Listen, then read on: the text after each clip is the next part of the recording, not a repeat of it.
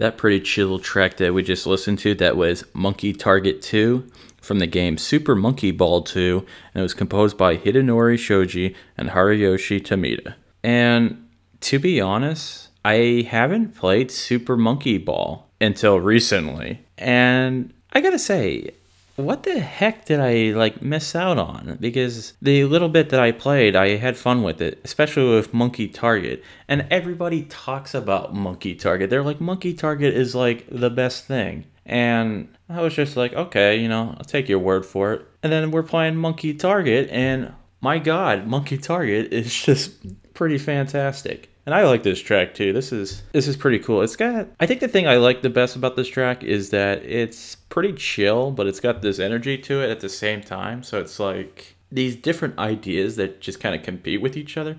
I don't know. Maybe I'm thinking of the wrong stuff, but that's just what I get out of this track. This next track, I'm going to kind of just bring the mood up a little bit, but maybe more in a marching band kind of sound to it. This is from a game called Bugdom. This is Lawn, and it was composed by Mike Beckett.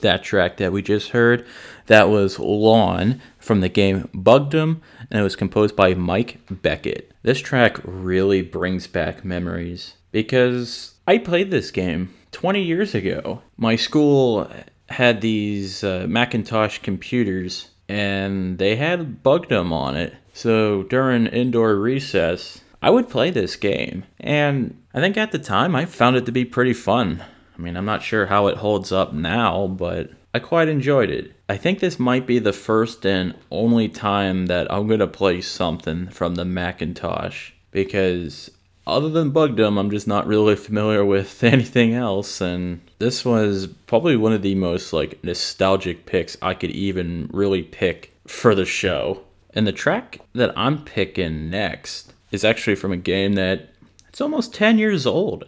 My God. I got something from Saints Row the Third. This is the main theme, and it was composed by Malcolm Kirby Jr.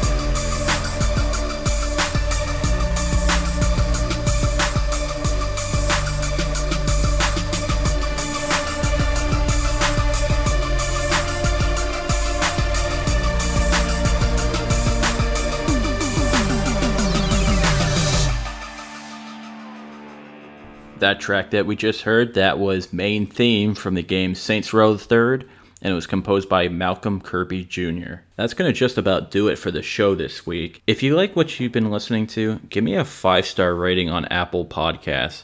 And if your friends are looking for a new show to listen to, have them check me out on Apple Podcasts, Google Podcasts, Spotify, Stitcher, whatever podcatcher that you could think of. I'm more than likely going to be on there. You could also email the show at vgmjourney@yahoo.com, and you could check us out on Twitter at vgmjourney. I would also like to thank Utopia Nemo for the awesome requests. Please keep them coming. And we're also going to play out with one more track. This is from Batman Return of the Joker.